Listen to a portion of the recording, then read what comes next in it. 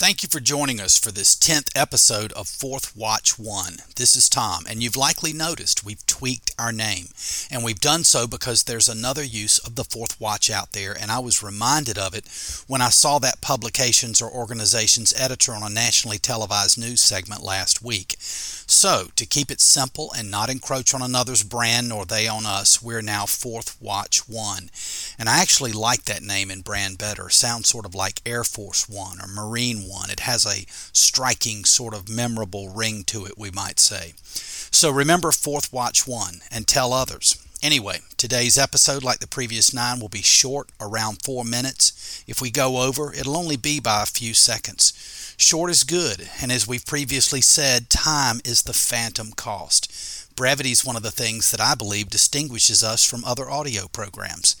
All that said, we're probably already into a minute, so let's get started. Today, we're going to again touch on encouragement, but a little differently as it applies to leadership. Whether we're talking about military leadership, business leadership, church leadership, academic leadership, leadership in sports, really any kind of organizational leadership, even though the approaches to leadership differ from one type of organization to the next. Now, I know we've discussed encouragement. We talked about it in episode 3, where I also mentioned the little book I wrote about encouragement, and we touched on it in episode 8. But I want to talk about encouragement here as one of the many characteristics of sound leadership. So here's the little snippet of truth on the front end about encouragement, which is often discussed, but more often than not ignored in terms of its practical applicability to leadership.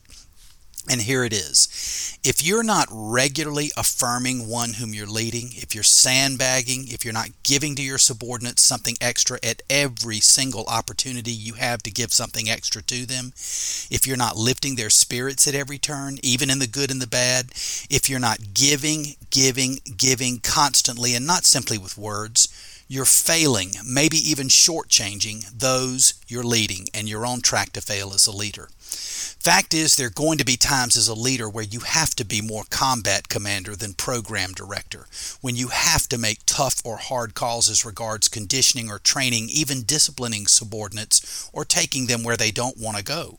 Not every day is a day of sunshine, but even a cloudy day can and will have rays of sunshine, and there is no excuse not to have and bring about those rays of sunshine every single day, even if you're in a crisis situation, frankly, even more so if you're in a crisis situation.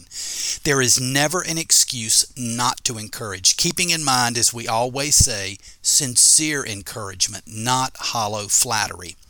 By the way, humor is good and it has its place, but it's not encouragement. Even worse is sarcasm or flippancy. These things are only subjectively funny, and really only maybe. Sarcasm is usually one's attempt to demonstrate what a person believes is his or her clever wittedness. Flippancy and smart aleckness are frankly irresponsible behaviors. Now, they're not terrible behaviors, but they are fraught with risk for the leader, and none of it encourages anyone. Encouragement, however, is something that fuels momentum. It stimulates ingenuity. It emboldens others and makes them courageous. That's why we say encourage, courage. Encouragement builds goodwill. It gives others grit and heart and a general sense of safe harbor, trust, cheerfulness, and hope.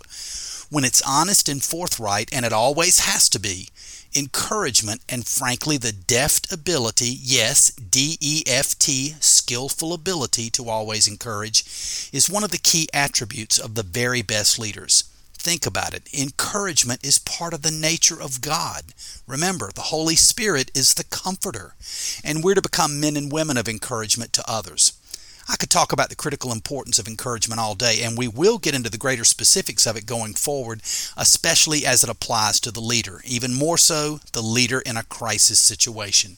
Anyway, next time we're together, I think we might talk about being expeditious, speed in action, and ways in which we might seize the initiative in battle or business or anything else. And in November, which is Veterans Month, we'll have 1 or 2 military segments.